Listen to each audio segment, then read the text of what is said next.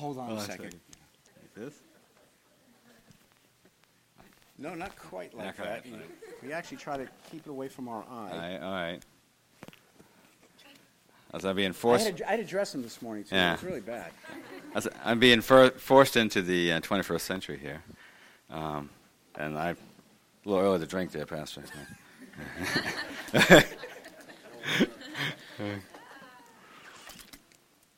Oh, good morning. Good morning. And it's a real pleasure and honor to be here. I'm just going to back this up a little bit so I feel like I'm jumping on her lap there. All right.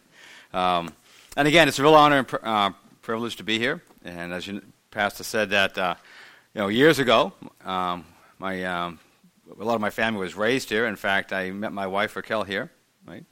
And we were married here, and many of my children were baptized here. And my wife and daughter son Josh are in Virginia, still working and going to school, so they couldn't make the trip. But hopefully this weekend they'll be able to come up.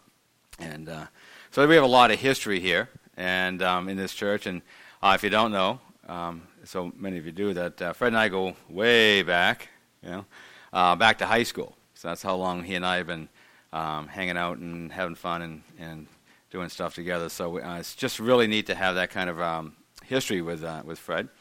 Also, if you'll notice if you've seen the book and all the posters, one of the forwards in the book was written by Dr. Frederick J. Williams, which I greatly appreciate. But that's that was an honor for me, for him to do that, and it was a nice legacy that he and I will have for years on from now. Anyone looking at that book will see us together, and that's a lot of my journey. I talk about in the book about my one man's journey through war, faith, and forgiveness. In that journey, always starts with old friends and young and old family, and of course my mother is here, Bev, and my brothers and my children and grandchildren are all here as well. So it's just a wonderful place to be, and it's a wonderful place to really start this new journey that I'm on with the book. Purple Hearts, Wounded Spirits, one man's journey through war, faith, forgiveness. But it's every man's story. And that's the way I look at it, especially as a Christian. Whether you realize it or not, and hopefully you do, we're all at war on a spiritual nature. All right? We're all fighting a battle of some type. And if you're not prepared for that battle, your wounds and other damages and collateral damage is going to be much worse. And so how this all started was, give you a little bit of background, and I'll talk about where I went through that. But I deployed with the New Hampshire Army National Guard 3 times to Iraq and Afghanistan. And after my last tour, when I came back, I was wounded. So I had some physical ailments, but I also had a certain level of PTSD and other issues that I had to work through. And so part of the therapy for that was the beginning of the book, in that they wanted me to write out all the things that were difficult to talk about, think about, and some hard experiences.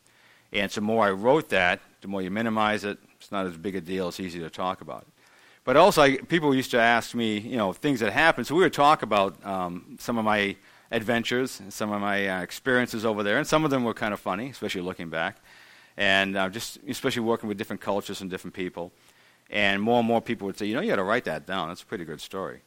And so pretty soon, all that hard stuff and all that funny stuff and different things in between all came together in about a 5-year period. Sometimes I'd work, I would write, sometimes I'd put it down. And as I moved along, it was really my wife, who I say she's my North Star. She's my constantly showing me the way home. And she was constantly pushing me towards, you really need to get this done. And, of course, my response was, well, who's going to read this? My mother, who really is going to read, but she said, well, make up copies for the kids and the grandkids. That'll be your legacy. They'll know what you've done, where you've been. I said, all right. So we did that.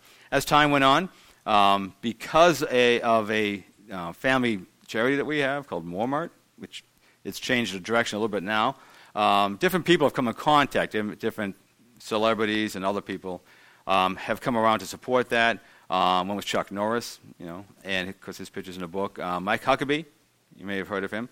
And so I wrote to Mike Huckabee, and he knew who I was, and just told him, sent him my manuscript and said, what do you think about this? What should I do with any of this? And he wrote back and said, I love it, and here's a forward for it. And he said, I think you ought to pursue it. So through that, and with some help from my son, Brandon, we went to Liberty University and presented them with the book, and they came back and said, yeah, we like it, let's do this. And so it's just been that kind of process, learning everything from the first time out. I've never done anything like this as far as actually publishing a book and what's entailed with that, so that was a new experience along the way. And so here we are. It finally came out, and we've got it published, and it's on Amazon and Barnes & Noble, and all that's been exciting. It's been quite a journey in that end now. But how did this all start? Well, if we go back to 9/11, which for some maybe seem like ancient times, and for others it's not even history, they're so young. But in 9/11, where were we? In some ways, it's kind of like Pearl Harbor, or, where were you when that happened, or where were you when John F. Kennedy was assassinated? I can picture the exact moment in time. I was teaching at a school in Nashua, at a small Christian school, and we ran to the TVs to find out what was going on, like a lot of people, and before long we realized we were under attack, and this was not going to be good. So I was standing there with my high school students, trying to explain to them as best I could with what I knew what was going on, but I realized at that point things had changed. And I said to those kids then, I said, your life has changed. Nothing will be the same. Your entire future is now taking a different direction. All right? And that was very prophetic. I didn't realize that at the time, because one of the young students sitting in my class on the day of 9/11, by 2007, was a soldier in my platoon in Iraq. All right? And so that's, and his joke was, only in America can you go to war with your history teacher. Yeah. But I said, that's true, but that's what makes us Americans, right? That, when things like this happen, we put down our books, and we put down what we have to, or whatever tools we're working with, and we get up and we go stand in the gap. And so that's what we had to do. And so that was a unique relationship that he and I had throughout that tour, and that knowing him since he had been a kid, and him seeing me as Mr. Sergeant Moore as the teacher, and now in Iraq.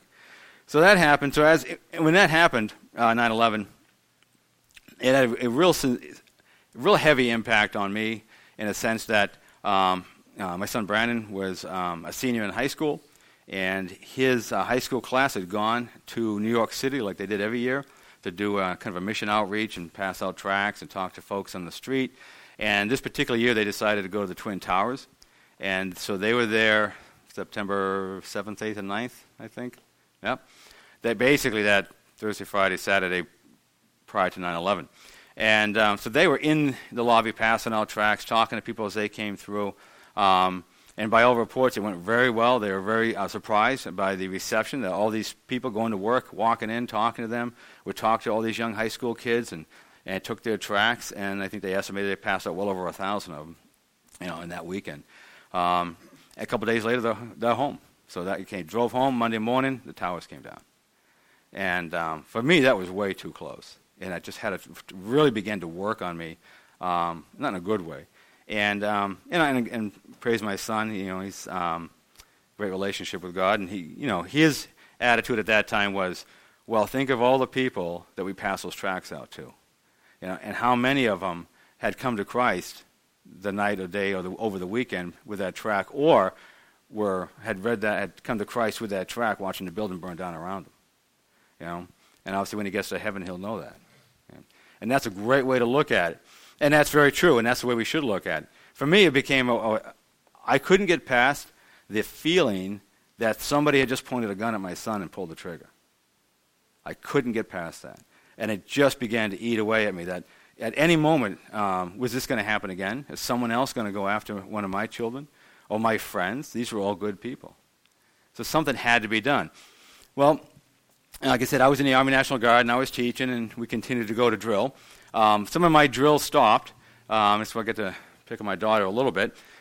In January of 2003, it was the wintertime in New Hampshire, and I was cleaning the ice off the hayloft door, and I fell and landed on my feet on a paved driveway in February and broke both my legs.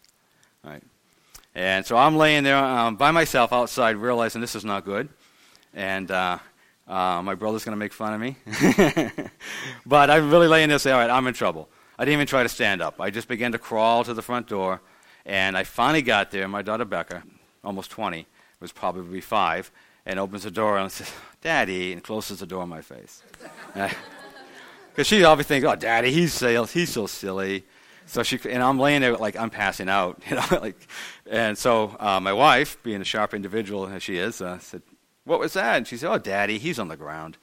Well, Raquel's, realized, okay, that's not probably a good idea, and she got the ambulance, and I had broken both of my legs. So at that point, I'm in a wheelchair, I'm in cast, and it's a long year, which means I can't go to drill. I can't go to the National Guard. They're like, all right, obviously you can't drill with broken legs. And that was almost the entire year. December came in 2003, and I got a phone call from the New Hampshire Guard, from my sergeant, saying, this is a call-up. We're being deployed and to Iraq. But he says, you don't have to go. You got broken legs. We get that. But you have to show up for drill. But I was walking at that point. I was out of my cast. And so I was talking to Raquel about it, and she said, "Well, how long are you going to be gone?" I said, "If I go, probably it could be as much as a year and a half." And I hadn't been away from her for more than a couple of days at a time in 11 years of marriage. So that was a tough one. But I said, "Well, I don't have to go. I've got my legs are messed up." They said I could stay, and she says, "Yeah, right. You're going." So I went to drill, and sure enough, just being a part of that and being a part of, I had trained for so long to go. But also this need that I felt like I needed to do something. It was just a driving sense of I needed to defend my family. So I said, I'll go. I'll volunteer. Don't worry about my legs. I'll be fine. I'm going to be riding around a Humvee anyways. I won't have to walk, right? And so we went. And I get into all the minor details, but we mobed at Fort Dix, New Jersey. Only the Army would send you to New Jersey in January to go to the desert. And so we left New Jersey. It was 25 degrees below zero. We got to Kuwait. It was 110 degrees. Right. So we adjusted to that. The first tour, 2004, in Iraq, it was right after the main invasion. It was kind of crazy. There wasn't a lot of infrastructure, as they say. Big Army hadn't arrived, which in some ways is a good thing. And we just made it work. We did convoy escorts, escorting convoys up and down throughout Iraq. But on the way over there, when we got to Kuwait, and we had a little bit of downtime before we were waiting for a ride to the war, as they say, to get flown into Iraq, all the guys in my squad and my platoon knew that I taught at a Christian school, so I was the Christian. And so they would start coming to me, off and off hours and off times, and with real concern about their salvation, about what's going to happen to me when I die. And at this point, I had been gearing myself up for... And I say this, in all honesty, I wanted to go to Iraq and I wanted to kill people. I wasn't a tourist. This wasn't a career move. I wanted to go, and I figured, and at that point, I thought that every Muslim terrorist that was dead couldn't fly a plane. And that's just exactly, that was my whole intention. I had to do as much as I could to defend my family and my country. So I didn't want to mess around. I wanted to get there and get this done. So as time went on, that began to plant a dark seed in my heart. And you can't have that kind of hatred and that kind of dark seed in your heart and have a relationship with Christ that's going to flourish and grow. Right? So I've got a real conflict. Then I have guys coming to me with sincerely, I'm afraid. I'm afraid to die. What am I going to do if something happens? If I get killed, will I go to heaven? How does that work? And so now I'm sitting there and either like, hey, look, buddy, I'm in a really good, hateful place right now, so you're going to have to go talk to somebody else. Right? It doesn't work, right? So I opened my Bible, and God did that to me throughout my life. Whenever I was either in a pity party or going through a tough time or depressed, He would send somebody drop him in my lap and say, hey, and somebody that said, I need Christ. And then, all right, because you can't share Christ, you can't share the love of Christ, you can't share your testimony about how the grace and love and mercy that He's poured all over you, and be sour about it, right? And the more you do that, then obviously that changes your heart, and it begins to take that weight off again. So I was constantly fighting this back and forth battle of wanting to share Christ, glorify Him, glorify God in all that I did and said, knowing that everyone that was looking at me thinking, well, he's that Christian. All right? So I had that. I know I've got to maintain my testimony, but in the back of my mind is like, let's get out and start shooting at people. And that didn't take long. And that first tour, literally out the gate, they would start shooting at us. So I was, all right, well, game is on. I'm not John Wayne or Audie Murphy or anybody like that, but that's just the reality of what we had. And we were scared. I think it was Patton who said, if any soldier, he said, he doesn't know fear is either a fool or a liar. And but I found that in that fear, especially the first time we stopped, and all of a sudden people are shooting at us, from rooftops and windows, I got angry. And at that point, I was angry because I'm standing next to my friends. These are guys I've come to know, I've worked with, all good guys, and somebody's trying to hurt them, somebody's trying to kill them. And at that point, my anger just went through the roof. I wasn't in a rage. I was very much under control and just took control of the situation. And everything that happened in that first tour, working with the enemy, only convinced me that I was right, that there was nothing redeemable about these people, that they all just needed to die. All right? And that just got kind of burned into my heart more and more and more. And when you go through the book, I talk about some of those things that happened in that tour and the other tours that followed. But every time I came back from one of those trips or whatever, those missions, there was always an opportunity for somebody who wanted to talk about Christ. And then I would have to kind of pull myself back. And I know that God was doing that. God was purposely putting people in my life so I wouldn't get to a point where I couldn't be pulled back. And it kind of tried to help keep me grounded on where I needed to be. So that was that constant struggle. And I found it easier to be brave when I was angry. And, of course, realizing that I should have placed all my safety, my security, my bravery in Christ, but it was just easier to be angry and then be brave. And so that first tour ended a little bit early. One of my youngest sons was having some problems at home, and so I came home to see him. And I was home for about 6 months or so, and it really begun to work on me. I'm going to stay home, take care of my family and whatnot. But more and more, it really began to bother me, to the point that my wife finally came to me with a phone book when we used to have phone books. Kids, it's a book that had phone numbers in it. And she said, you need to call somebody in the National Guard and go back. Because she said, this is coming between us. The fact that, and I had never said anything, but she said, the fact that you had to end your tour early and come back for us is going to creating division between us. You're going to be bitter over time. You feel like you've left too early. You had unfinished business, as many soldiers feel like. And she said, you need to go and get this done. So I called them up, and I did something that soldiers never do, and I volunteered. And I said, I'll go anywhere. I don't care. So they sent me to Afghanistan. Serves me right. And so I got to Afghanistan, and a big part of the book is about Afghanistan, because that was what I call my Dances with Wolves tour, if you get the connection. Because I got there, and I was supposed to be training new Afghan recruits in boot camp. And, of course, in the Army, you realize that when your boots hit the sand, there you are. In other words, your orders will change and change and change constantly, right? So I got there, and somebody looked at my background and said, oh, he's mountain qualified. He's qualified to fight in the mountains. Yeah, when I was 25. When I was in Afghanistan, I was 45. Right? And so they said, no, they changed my orders and attached me to a Mujahideen Afghan army group. I was embedded with them, lived with them. And again, my first thought when I got to Afghanistan, so good, I get to kill more Muslims. But now I'm living with them. I'm working with them. And I got there, and I'm talking to the other American soldiers who I'm relieving, and it's myself and like 2 or 3 other Americans and 150 Afghans. And they said, you're going to go live in the mountains. You're not going to be on a base. You're not going to be around any more other Americans. You're going to eat with them, sleep with them, lay on the ground, do missions with them. You're going to be with them. And I'm like, oh, no. No, I said, no, they'll cut my throat in my sleep. And I said, no, these are different people.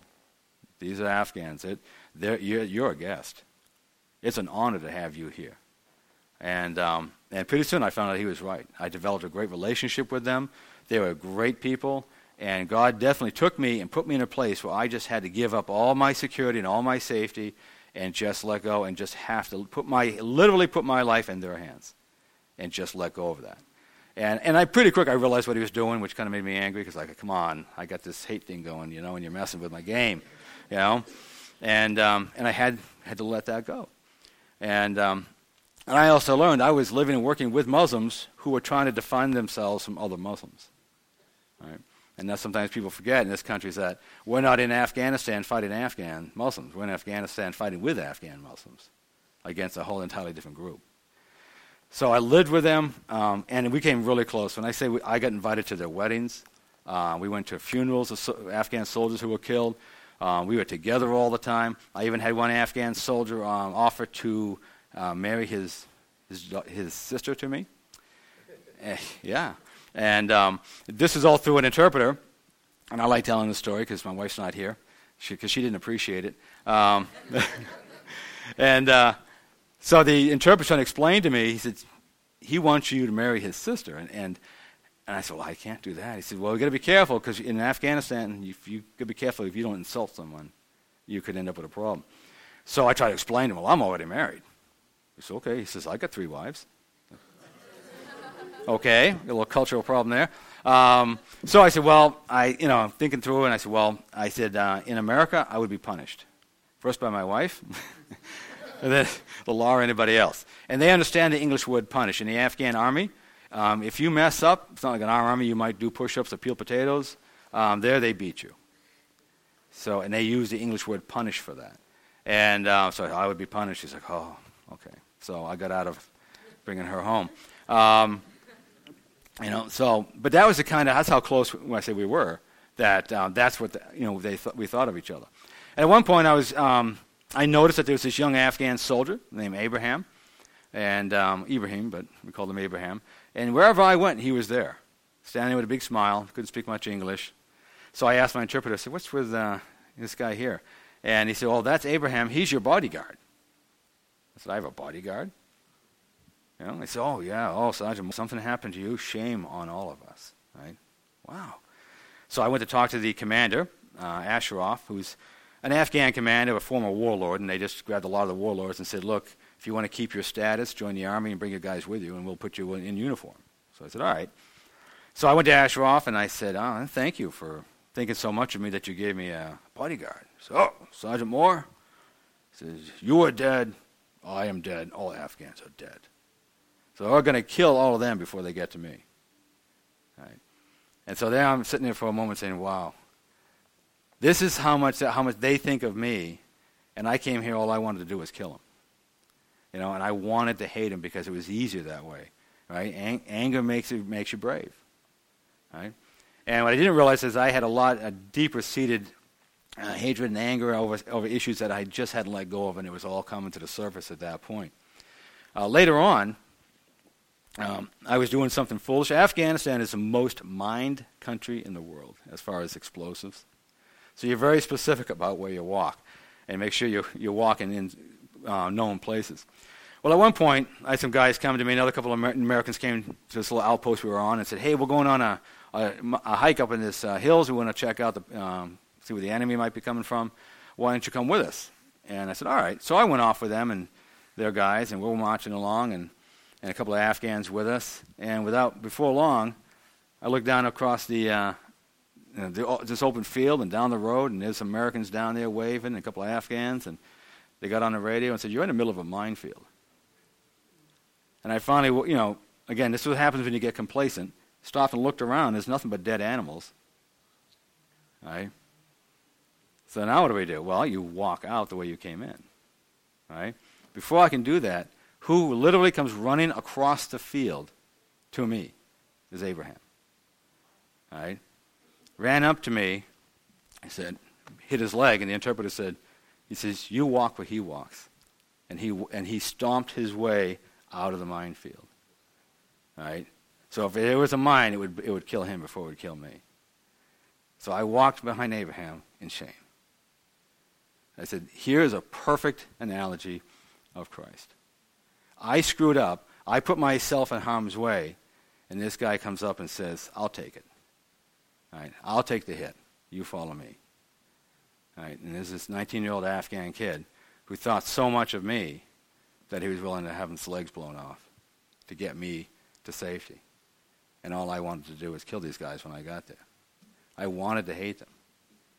So at that point, I like to think of David and Jonathan, and David and the prophet Nathan. And of course, we know Jonathan was a very close friend of David's, to the point that he defied his father to fight for David and defend David. But Nathan, the prophet, was the man who pointed his finger at the king and said, you're the man. When David was wrong, he told him so. So by Abraham being so much of a friend that he was my Jonathan, was willing to risk his life, at that point he brought me face to face with the Holy Spirit, who was my Nathan. And said, shame on you. So from that point on, my opinion and my focus on the Muslims had changed drastically. And I began to see them as, these are people Christ died for. These are people that Christ went to the cross for. They're in need of his grace and mercy and salvation as much as anyone else. Now, are there bad guys out there that call themselves Muslims that are trying to kill me and them? Sure. But they all became separate. Right? People become defined by their actions, not by their birth. Right? So we went through more of the Afghanistan tour like that. It was some crazy stuff went on, some funny stuff, a lot of cultural issues. In fact, there's a whole chapter called Bathroom Humor. I can actually say that at one point I was tasked with giving a lesson to the Afghan soldiers on how to use toilet paper. Right? This is a real quick funny story. They use rocks, right?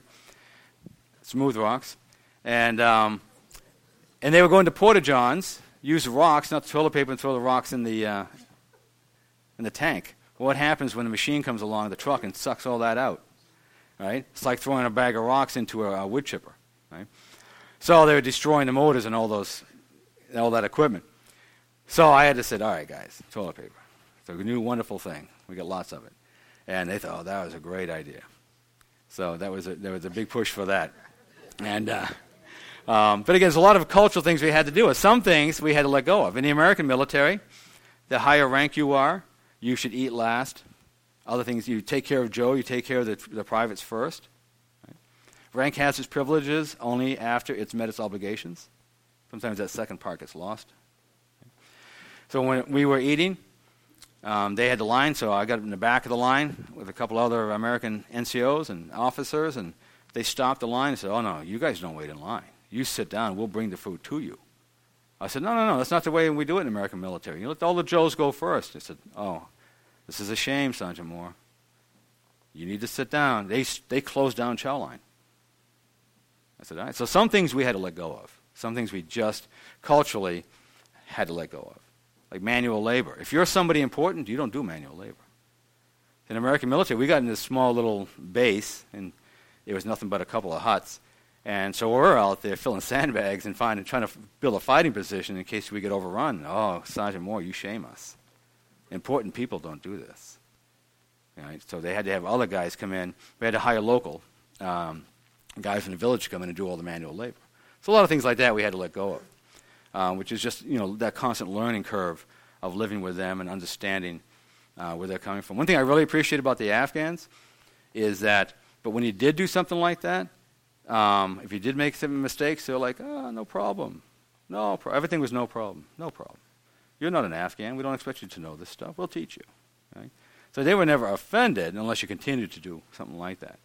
Well, Afghanistan was a long tour, and I finished that tour, and I'm standing there with all my Mujahideen buddies, and these are some hardcore guys. They've been around. So many of them had fought the Russians, fought the Taliban, and they're all giving me hugs, and everybody's crying, because Sergeant Moore, stay.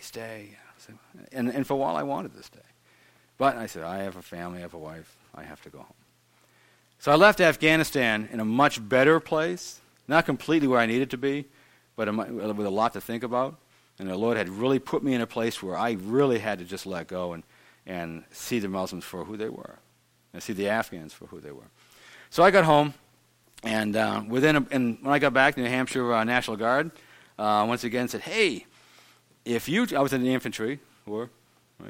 And I said, if you transfer to the MPs, we'll make you, the first sergeant of this MP company that we're building from the ground up. So there's only 6 guys in, it's brand new. You won't go anywhere. You won't get deployed because there's only 6 guys. And I said, all right.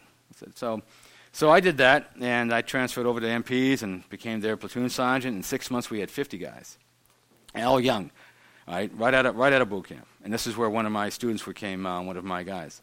And all of a sudden, we get the call and said, hey, your platoon is being attached to the North Carolina National Guard, and then you're going to Iraq. Somebody thought that was a good idea. So, but they said, you don't have to go, because I hadn't been home 6-7 months. And even in Afghanistan, I got bounced a little bit and stuff, so I was kind of still coming off of that. And they were getting ready to go, and I thought, I'm their platoon sergeant. These are all young kids. I had my former student there. And so again, and it was my wife, again. She came to a little ceremony there, and she saw all of them and saw my relationship with them, and she said, you need to go. And I said, you're letting me go again? She said, I don't want you to go, but you need to go. So I said, all right, I'll go. So I was the platoon sergeant, and we teamed up with the North Carolina National Guard. We had some language issues at first for a little while. We got an interpreter. They called us Canadians. They said we live so far north we're not in America anymore. But by the time we were done, we were all tight, and to this day we're all tight. That's one thing that I love about the military. Doesn't matter what your background is, where you came from, race, ethnic background, anything.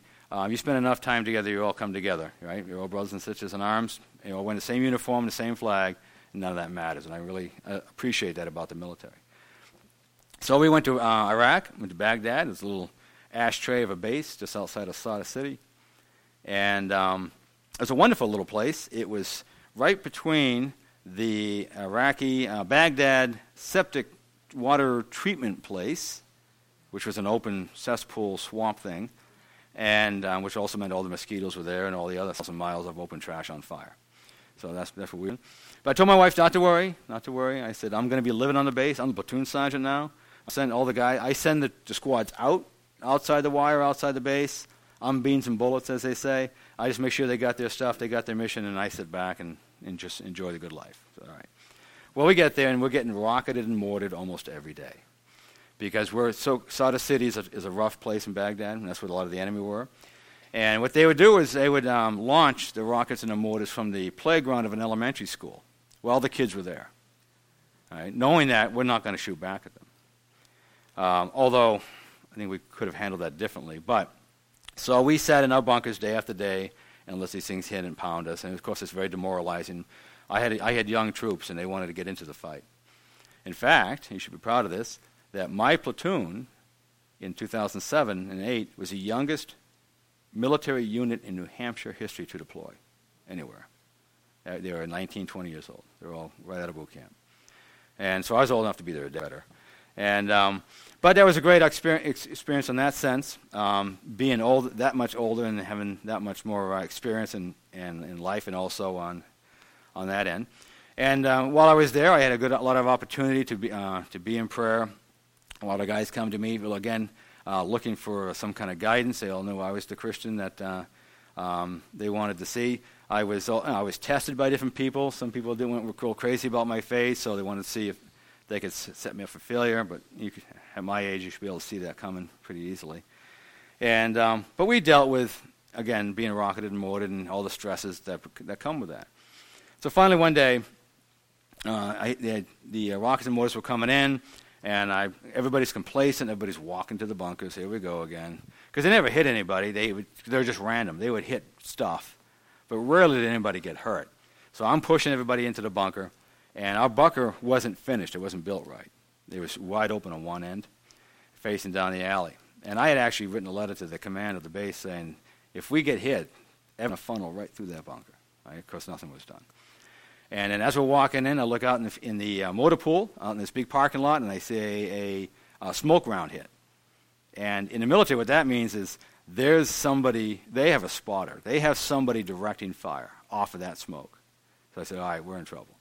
And before I got in, there's explosion behind me, and I was launched into the bunker with some other guys, and the force threw me into a wall and dislocated my hip. And I had a concussion, some shrapnel. And that particular day, we had 14 wounded, 5 killed. By the end of the tour, our company of 150 soldiers had 5 killed and 24 wounded in one company. And so at that point, everybody's hurt. People are bleeding. There's a chaos. The smoke, and I can to this day, and it took me a couple years to figure out what that taste was. I couldn't get it out of my mouth. When the rock came down, when they impacted some of the trailers that we were living in, it was in our residential area, they caused the fire extinguishers to explode. And I didn't realize that until talking to some of the other guys later on. And all that powder was mixed in all the dust, and that was the taste I couldn't get out of my mouth. It was just strange that those are the things that you remember. And later on, we found out the reason all their rounds were so accurate was the spotter was the Iraqi barber who had been cutting our hair, was on top of a building on the base with a cell phone directing fire on top of us. So they hit about 5 bunkers right in the entrance of each bunker, right across the living area. And I talk about more the detail of that experience but at that point I'm just laying on the ground, and I've been in several situations in Iraq and in Afghanistan before where I really thought I ain't getting out of this. We're not living past this one.